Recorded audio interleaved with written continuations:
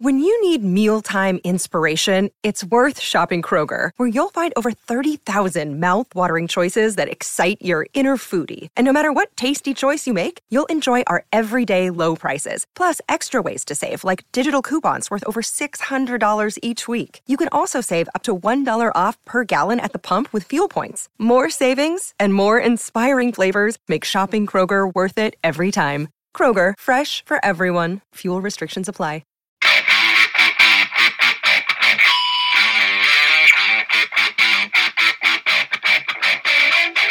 Hey, rock and rollers, welcome to the 56th edition of the Ugly American Werewolf in London Rock Podcast, recorded here in central London, just off historic Abbey Road.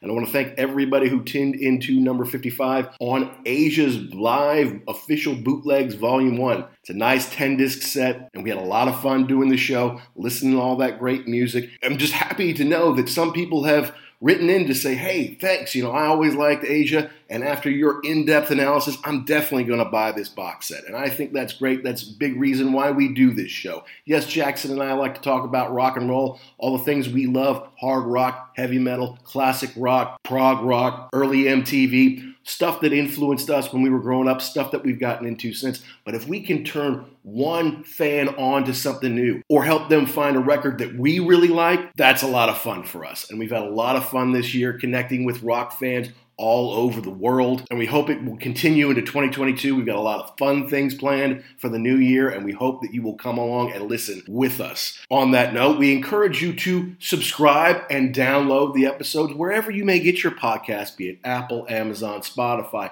Good Pods is a great one. Samsung just opened up for us. Anywhere you get your podcast, please go ahead and subscribe so you can get our show as soon as it comes out on every Thursday. And this comes out on the 23rd of December, so we know a lot of people will be celebrating Christmas. Even though there's a lot of scary stuff going on with the Omicron virus going on here, we just want people to be safe and happy and healthy this holiday. And if our little show gives you a little break from all the stuff that's got you down or on your mind, hey, that's another reason why we love to do this show. And we've got hundreds in store, so please subscribe and download, and we will share them all with you going forward. Now this week, we're going to tackle an album by the Smiths called The Queen is Dead. The Smiths were kind of a phenomenon in the UK in the early to mid-'80s. Morrissey, Johnny Marr, Andy Rourke, and Mike Joyce came out of the Midlands to create a cool sound paired with Morrissey's interesting voice and sometimes controversial lyrics. Sometimes they're talking about things that weren't prevalent in society, at least they weren't spoken about prevalently in society, but they made an incredible sound that was appreciated on both sides of the ocean, both sides of the Atlantic. However, they were much bigger in England than they were in the US. They did not make videos, which was the number one way to launch yourself in the US. They didn't put their faces on their records, so people never really got a sense of who they were exactly, although the British press were kind of all over Morrissey, almost in a Freddie Mercury kind of way, more interested in what he was doing outside of the studio in his personal life maybe than what was going into the records. But they had a cool sound. The Smiths kind of got boxed in the US in that kind of alternative college radio scene. They didn't get a lot of airplay on pop radio. They certainly didn't get it on rock radio. And like I said, they didn't make too many videos. They weren't really on MTV. But they were a bigger deal here in the UK. And they did a lot of non-album singles, something The Who did a lot in the 60s, in addition to releasing 4 albums. And we're going to talk about the third, which is The Queen is Dead. Came out in 1986. It's one that I had early on in my CD collection. I was turned on to the Smiths by a couple of friends whose last name happened to be Smith. But in the early part of high school, I was getting into alternative music, listening to REM and listening to The Church. A friend turned me on to New Order. And the Smiths were kind of part of that 120 Minutes world. And this one, The Queen is Dead, is one that I listened to back and forth. Now, being a hard rock, heavy metal guy, the Smiths were never going to be a huge part of my rock and roll diet. They weren't a huge influence on me going forward, but they were a great band that made this cool sound that's been very influential, especially in the UK, to a lot of bands that have come along since. So I thought since we're kind of on a bit of an 80s kick, well, we did REM Document, we did U2, we're doing Asia. I thought the Smiths' Queen is Dead would be a good one to do as well. Now with that, you can check out all past episodes at www.uglyamericanwerewolf.libsyn.com. Make sure you subscribe and download wherever you get the show. All right, guys, let's jump in. 1986's The Queen is Dead by the Smiths here on The Wolf.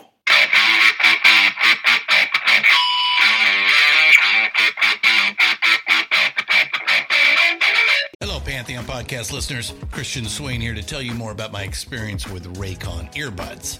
Our family now has 3 pairs of Raycon earbuds around the house, and my wife just grabbed a pair of the Headphone Pros to replace some headphones from a company that was double the price. And yes, she loves them. Now, if you haven't pulled the trigger on a pair of Raycons, or even if you have, but you're in the market for another pair because they're just that good, well, now is the time to check them out, because they just launched their upgraded model of the best-selling everyday earbuds.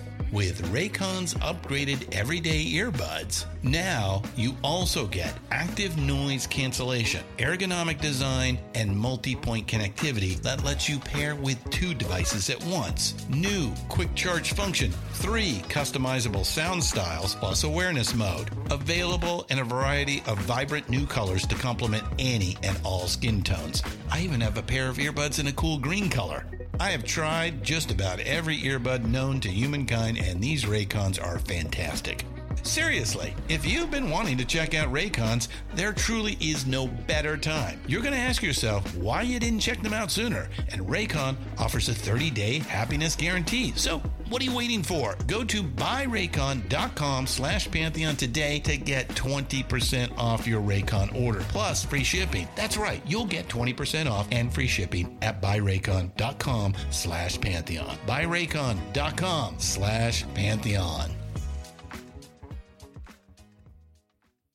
In listening to the album again, because I did listen to it back in the day, it was probably one of my first 30 or 40 CDs, because I was just under the influence of this kind of alternative rock scene. Plus, dear friend Carl, more of a brother than a friend. His sister Cameron was 4 years older than we were, and she got into the Smiths. Of course, their last name is Smith, so I think that was part of their draw to it in the first place.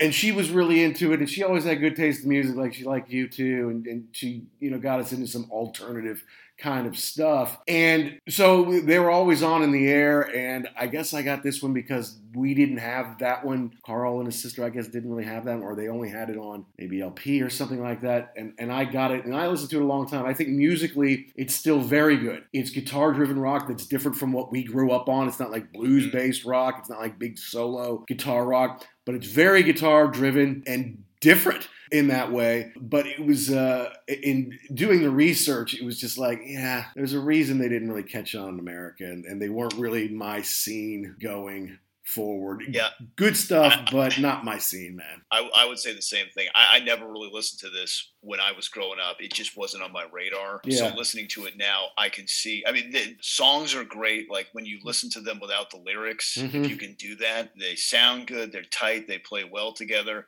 But when you get into the lyrics, it gets like at this point in time, Morrissey's on a real downer. A little bit. Okay, that was a great song. Did you listen to what he was saying? Not really. Well, listen to it again. Okay. Yeah, a most beautiful love song that's basically a note about dying in the middle of the street. Okay, Stephen. That's not my name anymore. It's just Morrissey. Mm-hmm. Okay. All righty. All right, then. But no, I mean, the thing is that, and I bring up how, Cameron had turned me on to it, because you didn't get it on the radio. You didn't get on rock radio here. They were never on any of like the, they certainly aren't on something like Solid Gold or anything like that. They didn't make it into Casey's top 20 a whole lot, or his top 40. They weren't on any of the other shows. And I never really saw them on MTV until there was 120 minutes. I wouldn't see them in the middle of the day. But, when an alternative rock show came on, you would see it. So that's the thing. You couldn't really get this via the mainstream in America, whereas they were on top of the pops in Britain. While they were an alternative rock, underground, independent, whatever you want to call it, they were kind of in that scene over here in America. And their sales kind of reflected that. In England, they were kind of a big deal. They're on top of the pops. And they released a ton of singles, non-album singles, because they only made 4 records. But then they made a couple more records from just, we'll release 1 or 2 songs right now worth of stuff, probably a few records worth of stuff if you include all the B-sides. And so it was kind of odd as far as the way you even got to them in the States. But over here, they're regarded very highly. They're a much bigger deal. And we kind of talked about that before. That's an English thing to do. In the United States, I don't ever remember that. I mean, it was the album. You had the 10 tracks or whatever it was. You might have had a single that they released that you could buy, but there wasn't any really standalone stuff. It was more of the album, sell it, move on to the next one. So that was always kind of cool in my experience, finding that one where it's like, what is it? What album is this off of? Well, it's not. It's a standalone deal, and it's got a different cover, and it's got a couple extra tracks, because usually even the single would have maybe like 4 tracks total, maybe a live version and then something else. So yeah, if you could find a really underground record store and somebody in a basement somewhere that just was reeked of odd smells. What's going on in the back room? You could find something like this, and that was always the one that had the cool posters and the stickers and everything too. So yeah, I guess we just weren't really ready to absorb this in 1987 when it came out in the United States. Not on the mainstream, no. I think they had a pretty solid following in the United States, but yeah, it wasn't like that big pop success from other bands coming from England. Certainly not the Duran Durans of the world. That's totally different. But even, smaller bands like, Big Country or Spandau Ballet or any of those bands that came, Eurythmics were huge, I guess, eventually. But a lot of those bands coming over, yeah, they got a lot of airplay on MTV. They got a lot of play on pop and rock radio. But these guys never saw it in the U.S. I mean, I don't know if it was they had bad management in the U.S. or, like you said, America was just not ready for this on the big scale. Yeah, and unlike U2, it seems like it was just Marr and Morrissey, right? Like right. The rest of the band was they were just kind of there along for the ride. So in order to be successful in the United States, you really have to promote yourself. You have to have somebody you can promote. Look at this person, or look at these 2 guys. It didn't seem like either one of them really wanted to do that. Right. And I think at this point in time, they were kind of maybe on the outs with each other or starting to be on the outs with each other.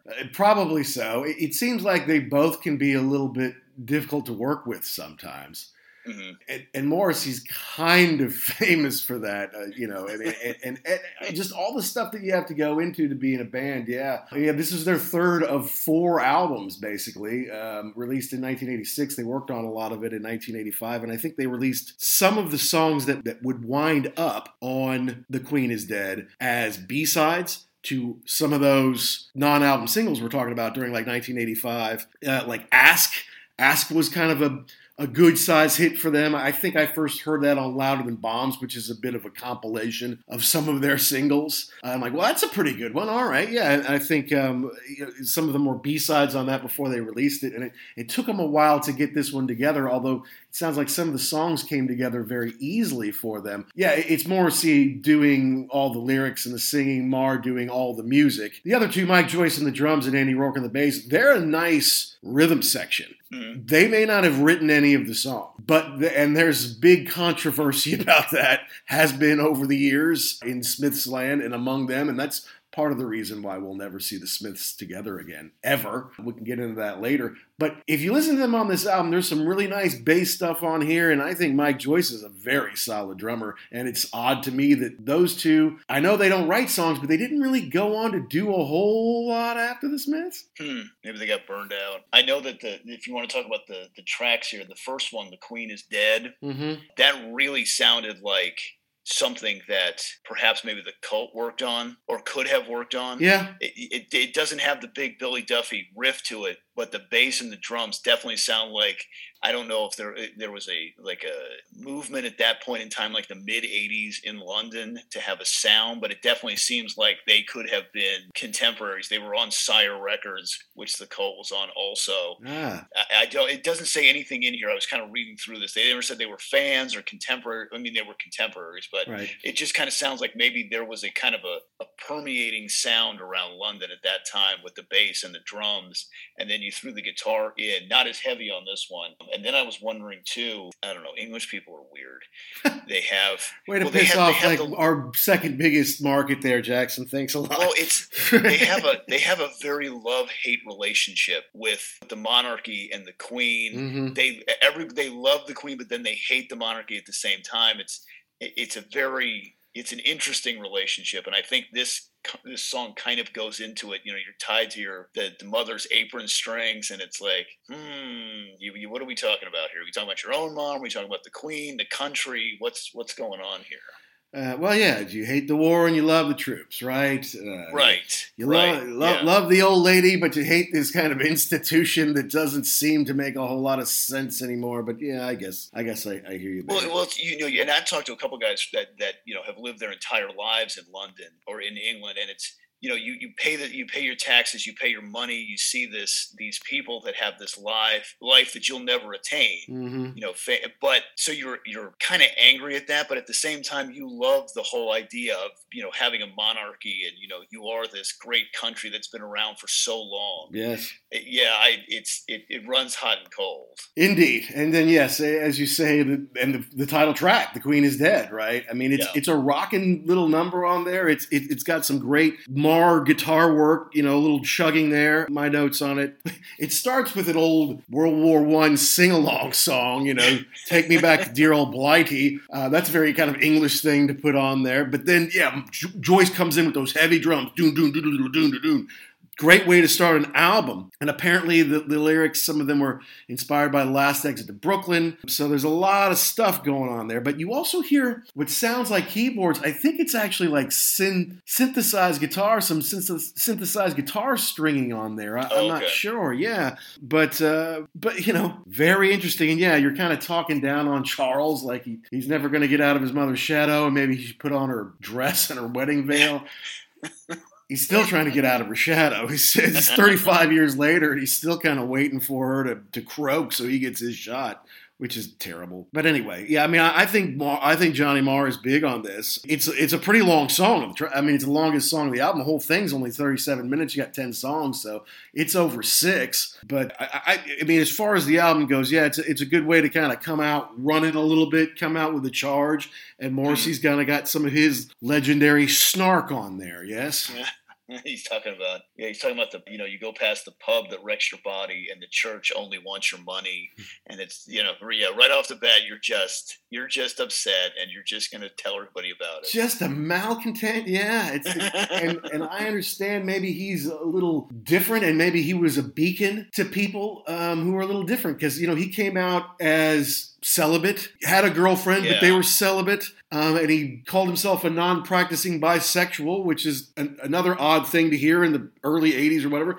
Meanwhile, over here, it was illegal to be homosexual until like 1968 from Oscar Wilde's time in the late 1890s or whatever, which ran him out because he was brought to court for homosexual stuff, and they were going to ring him up, and so he just moved away. I think he went to France, at least initially. But yeah, I mean, if you don't believe me, you've seen The Imitation Game with Benedict Cumberbatch, where he plays Alan Turing, the man who basically invented modern computing, helped everyone win World War II, but because he was gay, they arrested him and fined him and chemically castrated him. Yeesh! He committed suicide. That was his reward for winning World War II, I guess.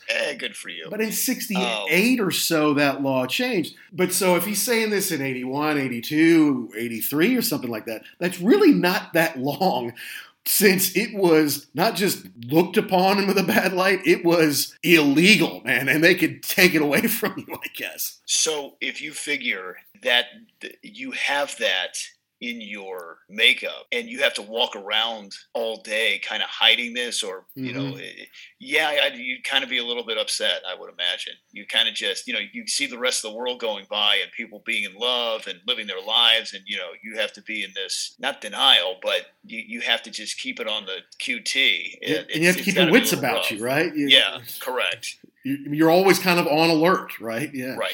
And especially, we'll get into this later too, especially when you get into the press conferences and, everybody's throwing darts at you from the audience or whatever. And anything that you say, like you said, any slip up and boom, they'll cut you up. Yeah, no thanks. Especially in this country, man. The press can be kind of ruthless.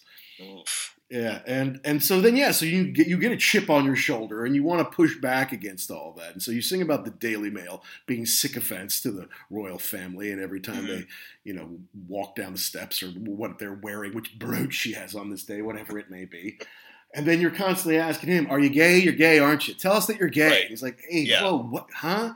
I'm a human being, and I can, define myself the way I want to, So I kind of get that. But the fact is, Johnny Marr had to answer about it.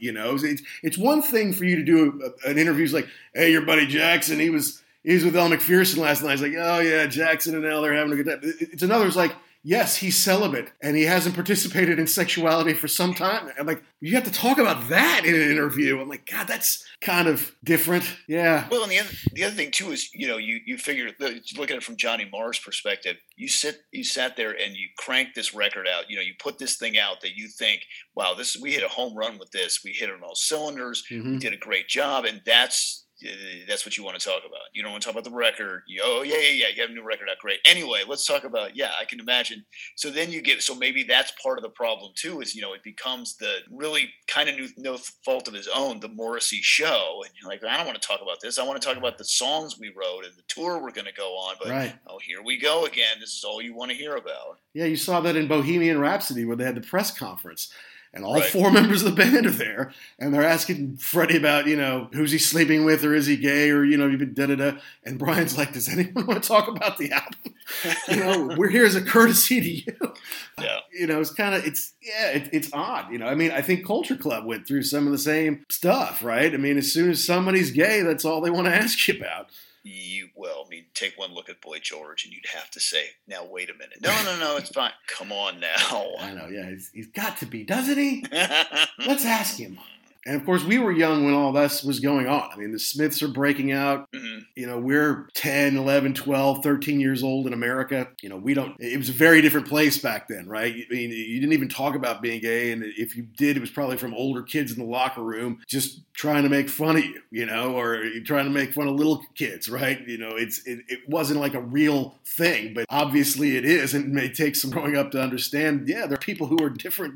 But I think the overall thing is just, I can imagine how it would be difficult. You were talking about Queen, to have this thing that you want to promote. We did this, we want to promote it, and no one really wants to talk about it. They really want to talk about this other thing that really doesn't mean anything. Exactly. You're just looking for a salacious headline. That's all you're looking for. Right. And we'll get into that later in this record, when basically Morrissey is just giving everybody the finger at that point in time, saying that you want to play this game? Fine. I'll just be a complete ass to everyone all the time. That's right. Right. Which I kind of dig. I kind of like that. I kind of like that thing where you have, at some point in time, you have to be yourself, and you have to just say enough is enough. And if you want, you want to go there, fine. I'll play your game, but you're not going to like how this is going to end up. Yeah, and good for him, and he's continued to do his own thing for a long time, man. He has worked quite a bit as far as releasing records and touring, maybe not showing up every single night, but But he's touring, an artiste. Yeah. But all right, so you kind of come in with the epic, the big one, the punch in the mouth, and then get this odd little number, Frankly, Mr. Shankly. It's almost a comedy number. It is, and it's one of those ones where you can listen to it and you say, okay, we changed things up now, and it's nice change of pace off of the first one because that was kind of heavy, and now you kind of got this but then again you get into it and you're like, oh, wait a minute, this is not a happy song. This allegedly, I don't want to get sued here, allegedly they say it's about the record owner of Rough Trade, Jeff Travis. The band has categorically denied it. Let me say that again, categorically denied it. Yeah.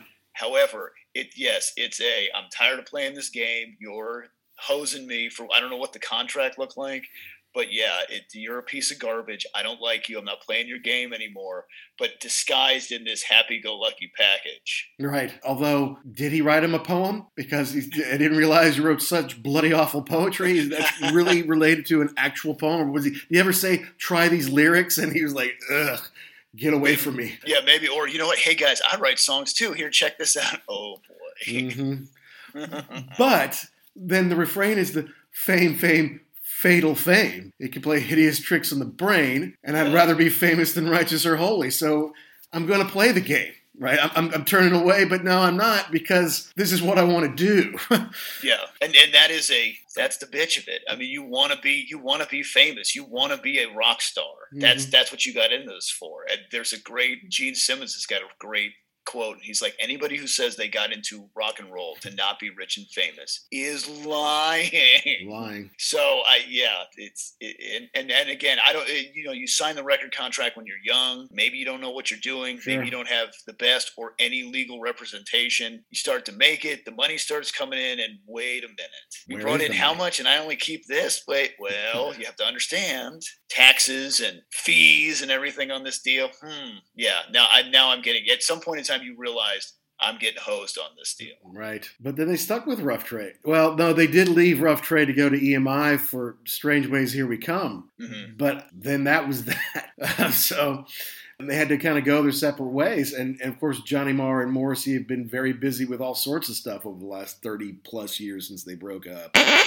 Hey guys, this is Ryan Condal, the executive producer, writer, creator of House of the Dragon, and you're listening to the Ugly American Werewolf in London podcast, and you should download and subscribe. Keep doing that. But let's keep going on the record. Okay. The third song, I Know It's Over. It's a little bit of a whiny, nasally song, but it's nice and slow. There's a lot of space in it. And yes, you're talking about, it sounds like suicide and loneliness, but it might be his best vocal performance. And I even read that somewhere, that somebody's like, this has got to be way up there in his tenure with the Smiths as far as making the noise with his voice. This might be his best. I don't know.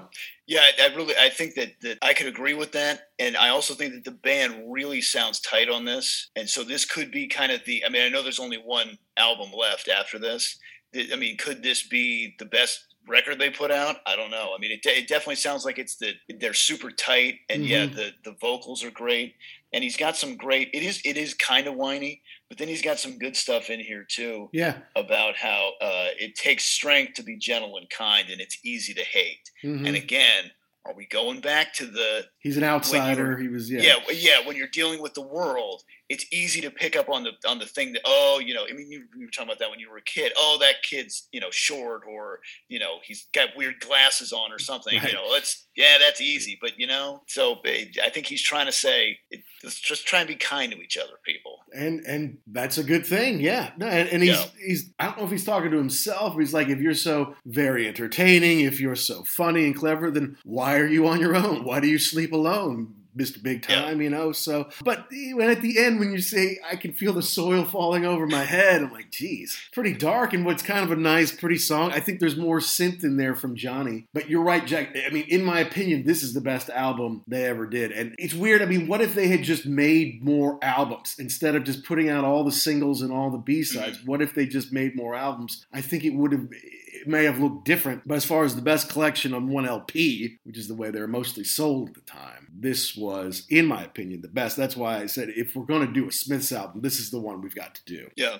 And again, going back to why this was not a bigger hit in the United States, we can't take I can feel the dirt falling over my head. Like, we need, rock and roll all night and party every day. Yeah. That's what we need in the United States. Yeah, and if you want to talk about death, and you have to do it in like a death metal kind of way, man. Correct. Yeah. It's not like it's a melancholy love song, but it's a death song. There's a lot of great stuff in there. It's just, I understand why it's not mainstream, why it's not on the top of the charts. At least in America. And so they go on the next one, Never Had No One Ever. Now this is kind of even slower with even more space in it. Like there's a little good strumming by Marr, but there's not a ton in it, and it's just, to me, it's not that good. It's kind of my least favorite maybe on the album. This one is slow. I literally wrote down, I think he's alone, question mark. Because I mean, I'm alone. Okay, we get it. Again, this was never going to play on U.S. radio. It just wasn't. Mm-hmm.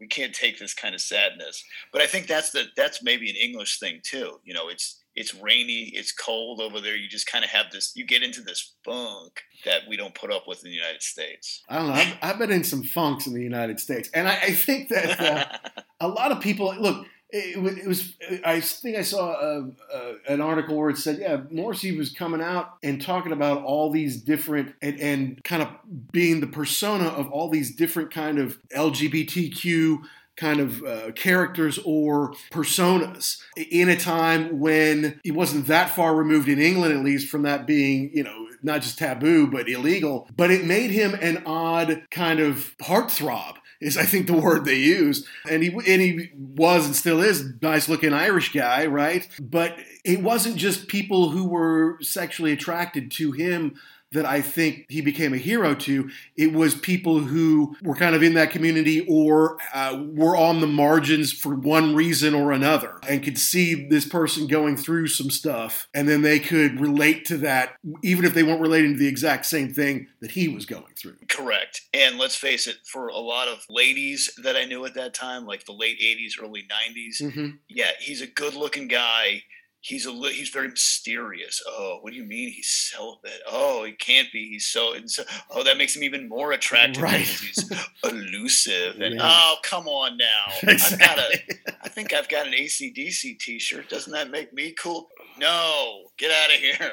Right. Yes. Exactly. Strange. But I mean, I don't know. I mean, I was wondering, why were gay men so attracted to Judy Garland? Now, of course, she's a big drag queen favorite, or what was it about that? And then I read an article, or even I think I saw a thing on TV about Judy, and I don't know, it was like when she was performing in New York in the 50s, and she was having issues with her, her pills and her booze and all that kind of stuff. And so you could see that she was in real pain and she was hiding this, but she's still going out and performing, these classic songs that they, loved as kids or whatever.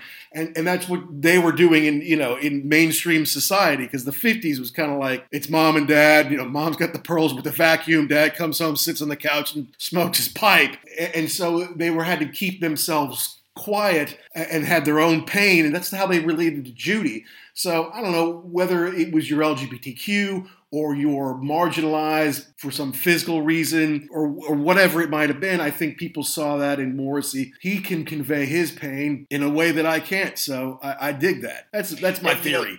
And maybe too, you were talking about, people that have, I guess, what you would consider alternate lifestyles, I guess, if that's even still a term. I don't know.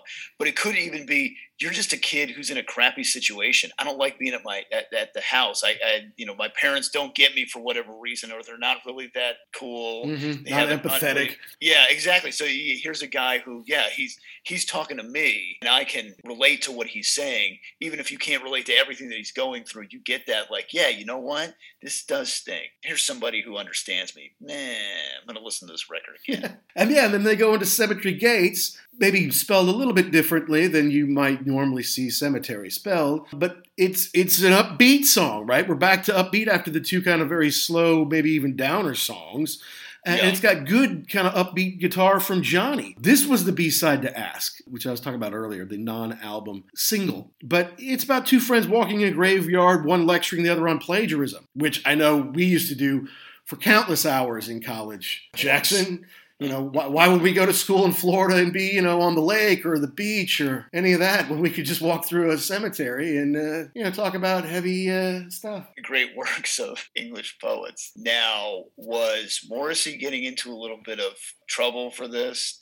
Was there some flack about him ripping off perhaps works of literature or something. I thought I read that somewhere that they were giving him static for that. Yeah, and that's kind of pushing back on that a little bit, and I think he plagiarizes something else, while he's doing it, right? Yeah. So good for him. And his thing was, once it's out there in the world, I mean, if it's that old and it's been a million times, I mean, it's kind of part of the culture or the part of the lexicon of the people that use it. So am I really ripping that off, or am I kind of just, tipping my cap to those guys? Mm-hmm. No, I agree. And the fact of the matter is he's a good lyricist. It's a little, sometimes it's meaning a couple different things. Sometimes it's very obvious and it's right up in your face what this means. But that's okay. He's talking about stuff that not everybody talks about. And I think that is cool. And, I saw there's a movie about his life. I think it's called Morrissey. And I got it on Netflix or one of those. And they would show him hanging out with, I don't know if she was his girlfriend or, just a friend. But yeah, they would go to the cemetery because it is quiet and, people kind of tend to leave you alone, and it's usually pretty beautiful. So why not hang out there? So yeah, that's I think it's something from his life in a couple different ways.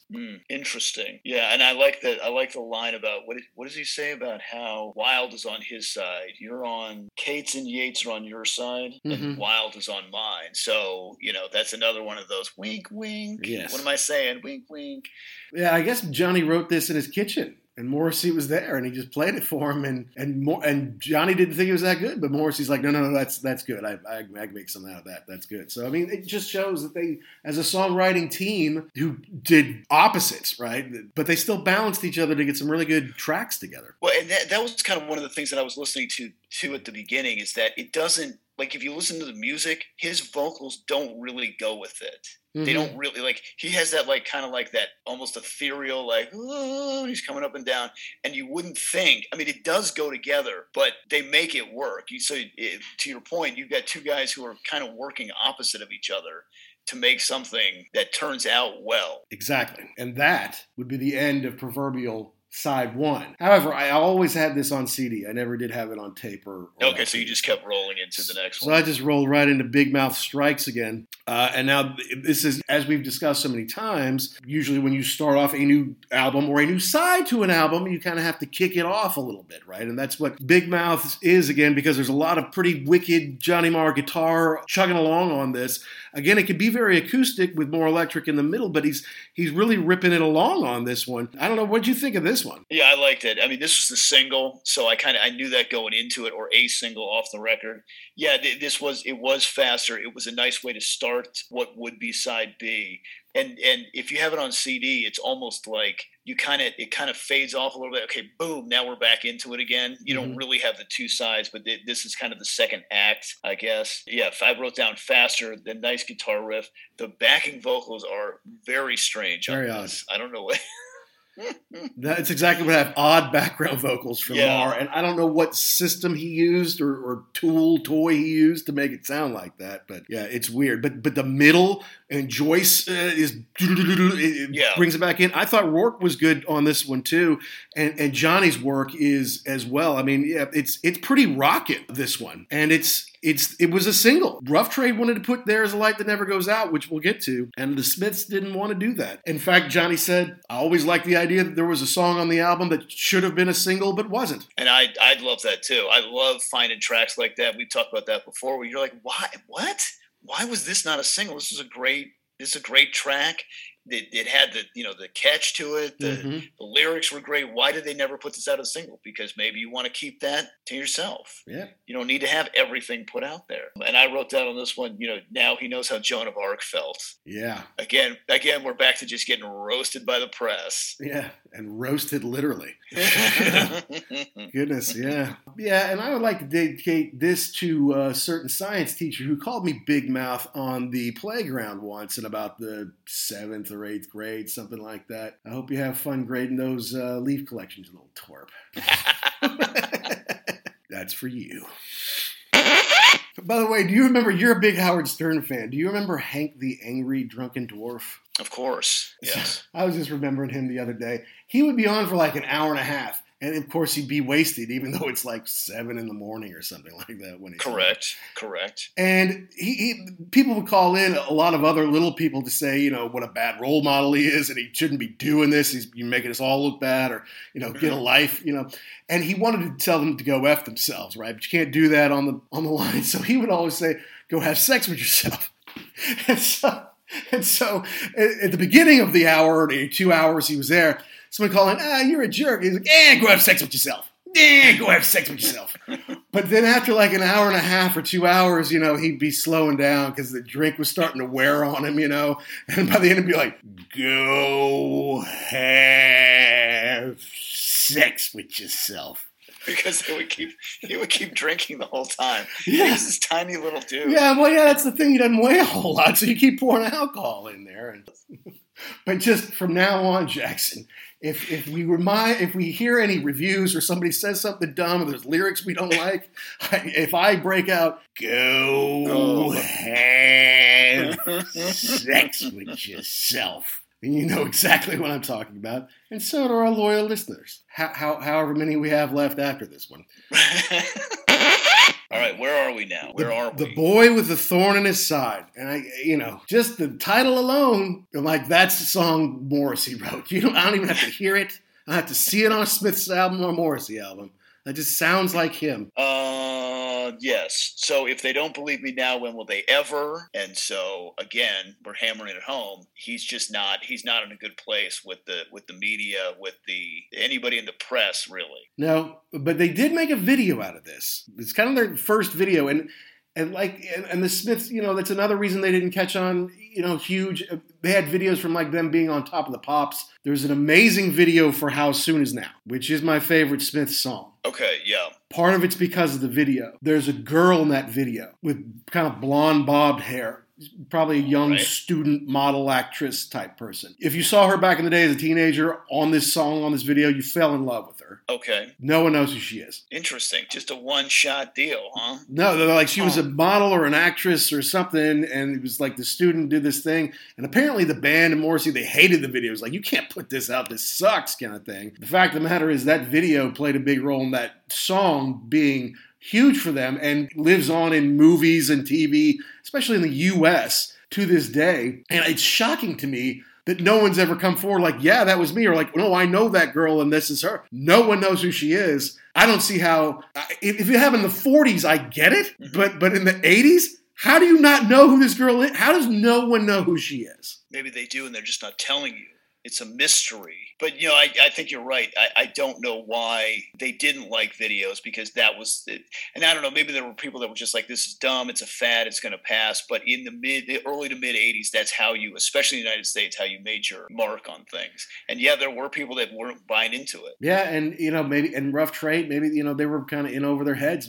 They couldn't afford stuff like that. I don't know. The Smiths just didn't want to – and then even when they started to make them, they weren't really in them. They would kind of be background or like in some sepia or, cigarette, kind of hazy thing where you kind of see him between some fog or whatever, moving around a little on stage. I don't know, but I know maybe that's the we're not pretty boy rockers. We're not Duran Duran. I'm not gonna get up there and dance around in outfits that you have picked out for me. We're rockers. We don't do that. Who knows? But I mean, I think again, guitar from Johnny Marr is good. It's got some delicate pieces. There must be some overdubs in there because I definitely hear a couple guitars in a couple times, but I think the music is great. This is where I'm like, is Morrissey whining? I don't even know. You're just tired at this point. I am a little. Yeah, I am a little bit tired, because in the next one, Vicar in a Tutu, kind of tongue in cheek, kind of not. I've heard them say this is kind of a throwaway. It's like, we got enough good stuff on this album as it is. We don't need to make another great one. But it's a little boompa, boompa, boompa. It's upbeat. It almost sounds like a country. It could be a country vibe, country song. Yeah, I like this one because it is kind of it's just light and silly. Yeah. It's just a nice okay, we've been whining a lot about different stuff. Let's just have I don't know how they recorded this. There was a whole bunch of stuff that they did, like you were saying, at Mars House. Mm-hmm. Is this just one of those, what about this? Oh, bickering too. Let's just play something fun. And it is kind of fun. Yeah. It's got a little swing to it. It's kind of upbeat. I kind of like it. Yeah. Especially after all this whining. And then, and then There Is a Light That Never Goes Out. This is an incredible song. Mm-hmm. This is a beautiful song. The music to me is unbelievable. Obviously, the lyrics can be a little dark, and they're a little, after kind of a fun tongue-in-cheek song with Vicar and a Tutu, this is obviously a little more serious. But when you're talking about if a double-decker bus crashes into us, to die by your side is a heavenly way to die. It's a beautiful sentiment, but it's also kind of, you're singing about getting crushed by a bus. Yeah. Yeah, and there's a lot. There's more stuff in here, which is cool too. They've got the strings, you got the flute, so it makes it a bigger song. But yeah, the lyrics they're pretty heavy duty. Yeah. But again, are we talking about a guy who he doesn't really feel like he fits in anywhere? And I think this song probably resonates a lot with people too, who maybe weren't going through exactly the same thing as him, but had like this kind of like, because what does he talk about? I can't. I don't want to go home because I don't have one. Yeah, I think when he moved to London from Manchester, because they're from Manchester, and when they came to London, he moves to a place and he doesn't know anybody, and he was very lonely. He's like, if somebody had just taken me out and driven me around the city, it would have been an amazing night. So this, and a lot of people, look, I moved to London 2.5 years ago and realized, I'm working from home and my daughter's in school and my wife's at work, and I'm like, I don't have anyone to hang out with.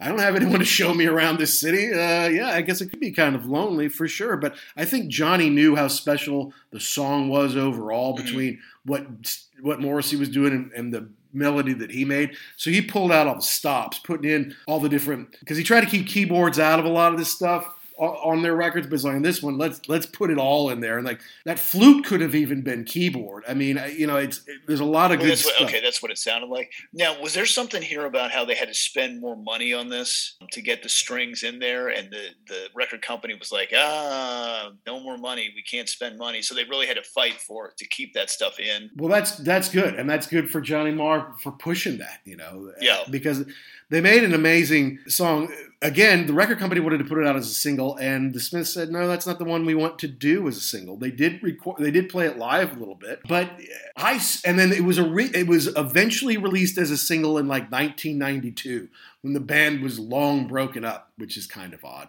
It has obviously gone on to be in movies and things like that to kind of keep it alive. I swear to God that I saw a video on this song once. It may have been recorded like the next year or something like that. It was like the four of them, and it was kind of on a sound stage, but clean. And maybe there was kind of a false window or something behind them. I don't know. I can see it in my mind's eye right now.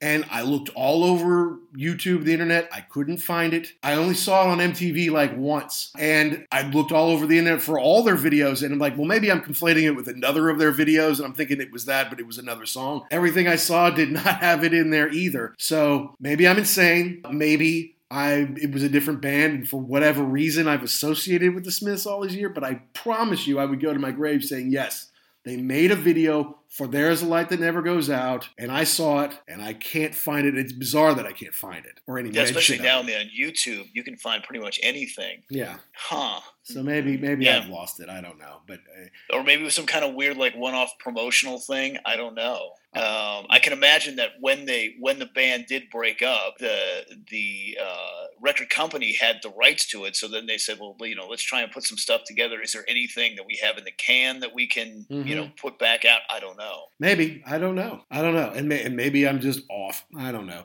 But I think it's a beautiful song. And at a time when I was like listening to REM and stuff like that, this song and a lot of stuff on this album, it kind of fit in with it, right? It doesn't have a lot of solos. It's got a lot of nice guitar work, but it's not the kind of blues-based guitar work, hard rock guitar work that we're used to. And I thought this song was just a standout. And to me, it still is. And I don't think you can make a Smiths Greatest Hits without including this one, even though it didn't chart because it wasn't necessarily released. This is a great song. Yeah, and it's it's cool too that it's almost at the end of the record, so it's, you got to keep going. Nope, keep going, keep tunneling there. You'll find some cool stuff at the end. It's not a throwaway track. Well, and in my opinion, it should have been the last song on the record. Okay. Because it fades at the end of the song too. So you got this beautiful song. Yes, it's some heavy stuff. Beautiful song, and it fades, and it should have just faded out. The last song, "Some Girls Are Bigger Than Others," I'm not saying it shouldn't be on the record. I'm just saying it should not have been last. You could have put it after Vicar, or you could have broken it up some other way. But obviously, this is another silly, fun song, I guess. And I looked. I don't know. I looked on the intranets here for something about the Rolling Stones. I didn't really see anything, but like you called it "Some Girls Are Bigger Than Others." That's not anything to the Rolling Stones. I mean, come on, they had a whole record called "Some Girls," and all right, well, that's fine. Maybe everyone's not a huge Stones fan, but I don't know. Might be some kind of connection to that. Like, I mean, it's a good song. I mean, it's not real heavy duty like the other one, so it's kind of nice to get a little break here at the end of the record. The guitar stuff is nice. It almost sounds a little bit Mark Knopfler-y, almost like kind of like that picking, floating feel to it. I don't know. That's what I got off of listening to it. I put that it was really good. I didn't get necessarily that, but I can tell that, like Noel Gallagher, who's also from Manchester, to him, I think Johnny Marr was a bit of a god growing up, and of course he's worked with Johnny in the past here, and Johnny himself has a new double LP coming out here in February, so he's continuing to work. But yeah, I can kind of trace some Noel stuff to some of the guitar work in this. And it's got some strange little effects to it, right? I mean, in the beginning, it's loud. There's kind of an odd fade out, but it doesn't go completely away. And then it fades back in at the beginning. And then at some point, it sounds like Morrissey's singing through a megaphone, or he's singing through some kind of voice box or something. I don't know. I listen to it in this day and age because my wife heard some of it. She's like, what is he singing about?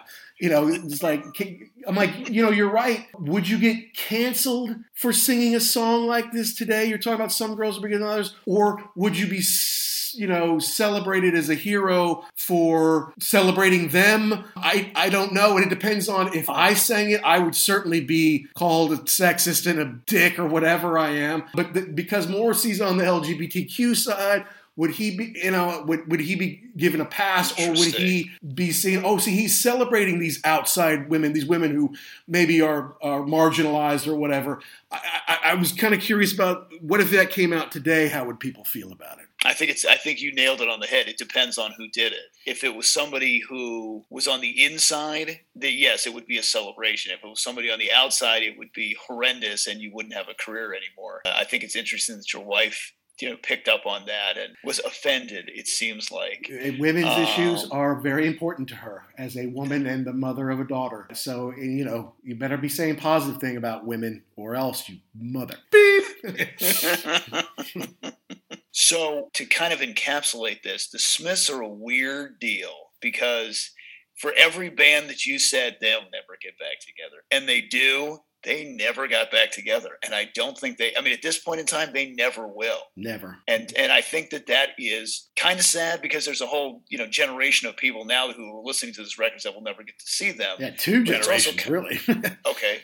But it's kind of cool because that was it. They don't want to go back and kind of retread anything. Mm-hmm. That was it. Beginning, middle, and end. Don't talk to me again. Out. Yeah, well, and the fact of the matter is Morrissey obviously went on to have a very big solo career. Johnny Marr has gone on to do a lot of work and play with a lot of different bands and produce, write songs, and make records. And the other two guys really haven't done much at all. And eventually, when they and of course, all the songwriting would go to Morrissey and Marr. But because when the other guys realized, God, we don't get anything for being the Smiths anymore. Lawsuits eventually happened. They tried to get more money. I think maybe one was semi-successful, but at the end of the day, it wasn't, in that they didn't really get that much if they got anything at all. And it also really pissed off Morrissey to the point where it's like, I'm never. And Morrissey, as you can tell with all his songs, is the kind of guy that can hold a grudge, and he can afford to.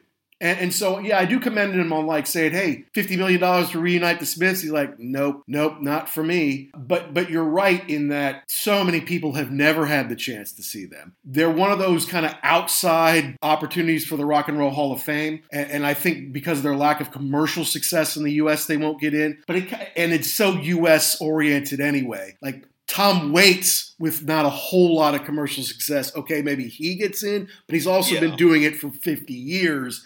Whereas the Smiths, there's a lot of bands that were together for a few years, made a few albums, had some impact, and then totally went away. We can't just start letting all those bands in. And then, if you're going to say Rock and Roll Hall of Fame, you got to figure, like, what is this going to be? Is anybody going to show up? Right.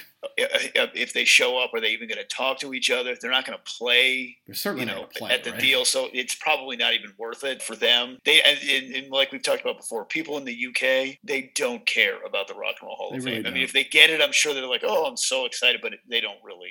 It means nothing to them. I agree. Yeah, that's true. So, yeah, I'd say the odds of all, but you know what the thing is? We never got Led Zeppelin back, but we got a couple things from Jimmy Page and Robert Plant together. Mm-hmm. Could Morrissey and Johnny Marr do something together at some point? Doesn't have to be the Smiths. Could just be the two of them and get a killer bass rhythm section. And, wouldn't that just be close enough for everybody? Yeah, and what makes me sad about this whole thing is, you were talking about them writing in Marr's house, just sitting around. At one point in time, they were friends. They were two dudes who were just, they had these ideas and they could work together and put them out for a couple of. Could you find that again for a little while? I mean, yeah. So it just seems like something is missed there. Something is missed there. I'm okay with the Smiths never have getting back together to do anything. I think it kind of adds to their mystique. I think it's really helped them in some ways. And I'd rather not see them be bad or average. Right. And Morrissey has, for years, continued to do Smith songs. I think he's down to maybe one or two these days. Because he has such a huge catalog anyway. He's not compelled to do so much. Like Peter Gabriel does zero Genesis in his solo shows. Morrissey does just a little bit more than zero these days. He was the first concert that I was supposed to go to during COVID. I had 12 different shows I had tickets to in 2020. And he was in March. And it was like that Saturday, on Monday, I think, they declared, everything shut down, And the thing is, he was supposed to play Paris on, say, that Wednesday. And France was already locking down. Like, nope, we're locking down. This is over. Shut it down. And then he came to England. He was supposed to play Wembley, not stadium, but arena, which is right next door. And I had tickets, and I couldn't sell them. And I'm like, should I go? Because I was supposed to see The Who a couple weeks after, or 3 weeks after that, at Wembley Arena after already seeing them at the stadium the year before. And I'm like, this is kind of scary. I'm not going to risk my life for Morrissey. If The Who playing tonight, I would absolutely go. But for Morrissey, I'm not going to do it. And so, that was the one that was neither refunded nor, postponed. It went on, and I just didn't go. Oh, okay. Well, I mean, you got to pick your shots. Who knows? Maybe he'll be back. Yeah, and he only played one or two Smith songs, and I don't even know if he played How Soon Is Now, which has been a big staple, as it should be. If I had written How Soon Is Now in another band, I'd play it forever. So I missed out on Morrissey. May not get the chance to see him, which means, I'll never come close to seeing the Smiths live. But, that's okay. You don't get to see it all, and we still get to listen to them. And look, again, I think this is their best record. I think by the time they got to Strange Ways, Here We Come, they changed record companies. Just the vibe was totally different. Yeah, the vibe's different. They kind of been in each other's pockets for a while, and now there's lawsuits, and there's money, and there's fame, and there's Top of the Pops and all that, and they can start growing apart. They've got options, and it wasn't long before Morrissey was at Viva La Hate. His first solo record came out, was all over 120 minutes. It was a big, big deal. And he went to James Dean's family farm and all that kind of stuff because he's a huge James Dean fan and was all kind of part of the video. And he was a darling of the 120 minutes scene as soon as he broke away.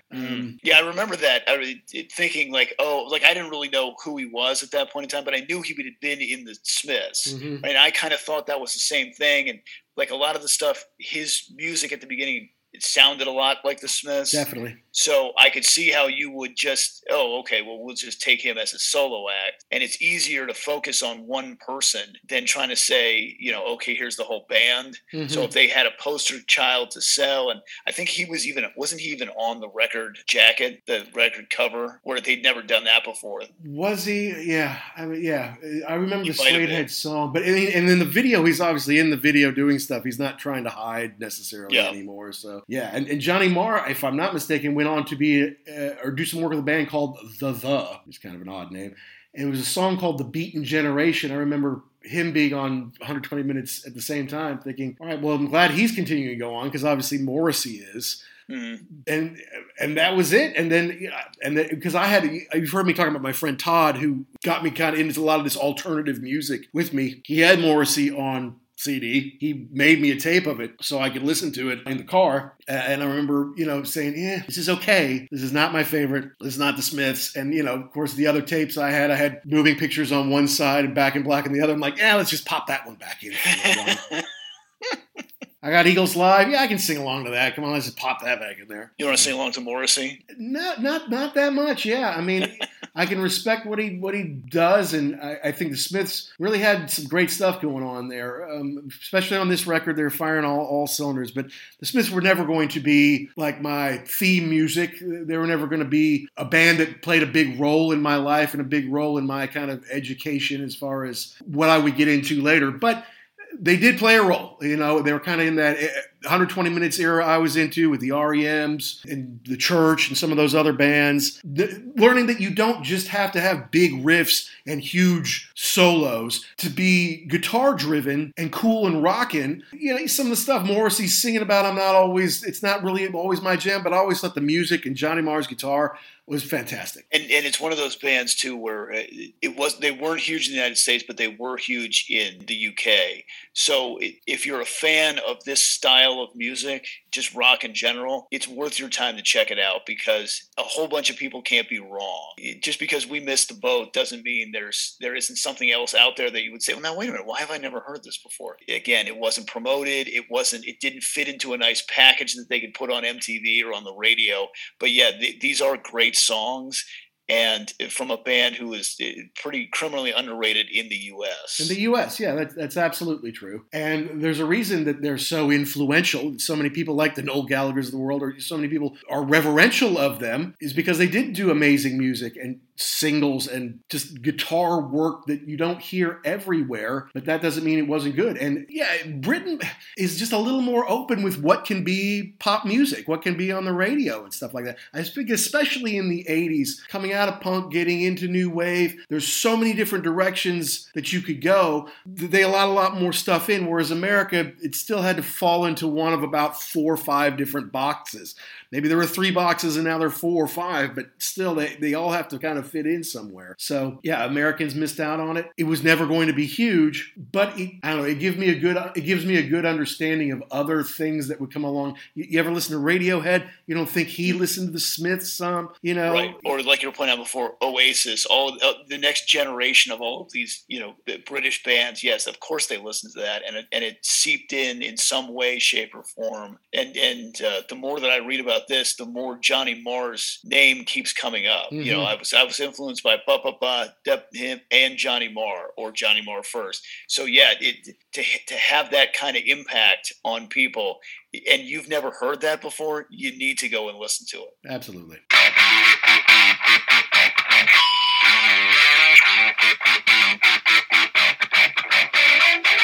So that was our take on the Smiths' The Queen is Dead, 1986 album that gave them some success, but they never quite made it in the U.S. They were always a little bit underground, and maybe that was part of their plan. They didn't want to do videos. They didn't want to put their pictures on the record covers.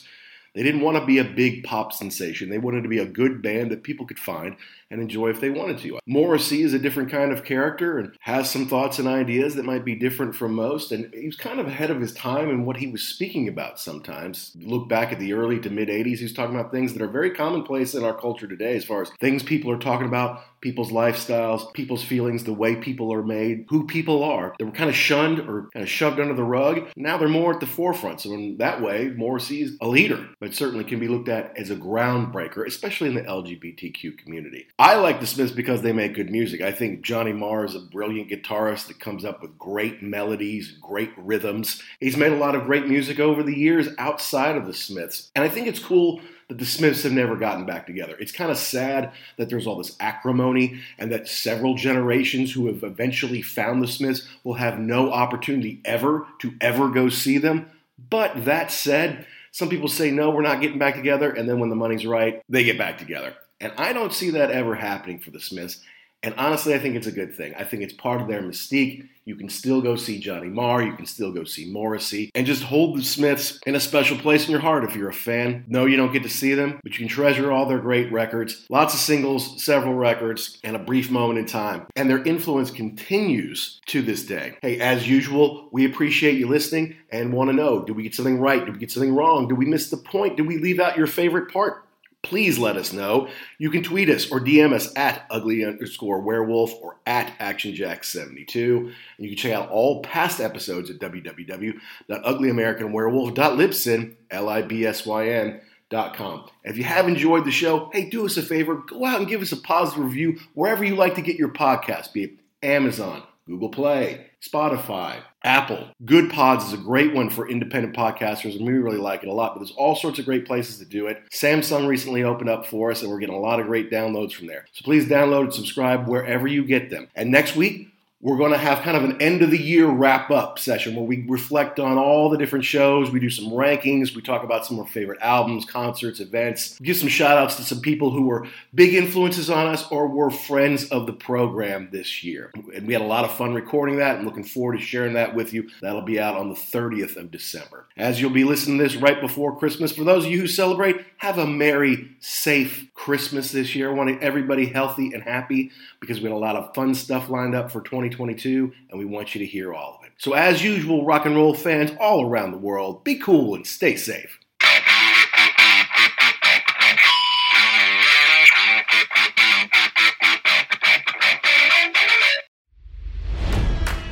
It's NFL draft season, and that means it's time to start thinking about fantasy football.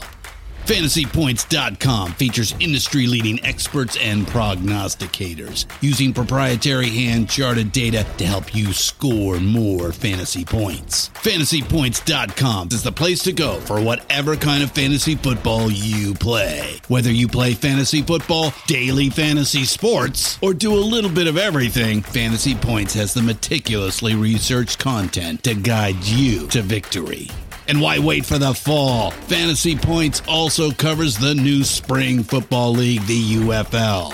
Join the guru, John Hansen, Scott Barrett, Joe Dolan, and other massive names in the fantasy football universe with an exclusive offer. Use code Pantheon for 15% off any Fantasy Points package, including the all-in package, with access to every article, tool, and data nugget that Fantasy Points has to offer. That's FantasyPoints.com and code Pantheon for 15% off at Fantasy Points. FantasyPoints.com, code Pantheon. Score more fantasy points.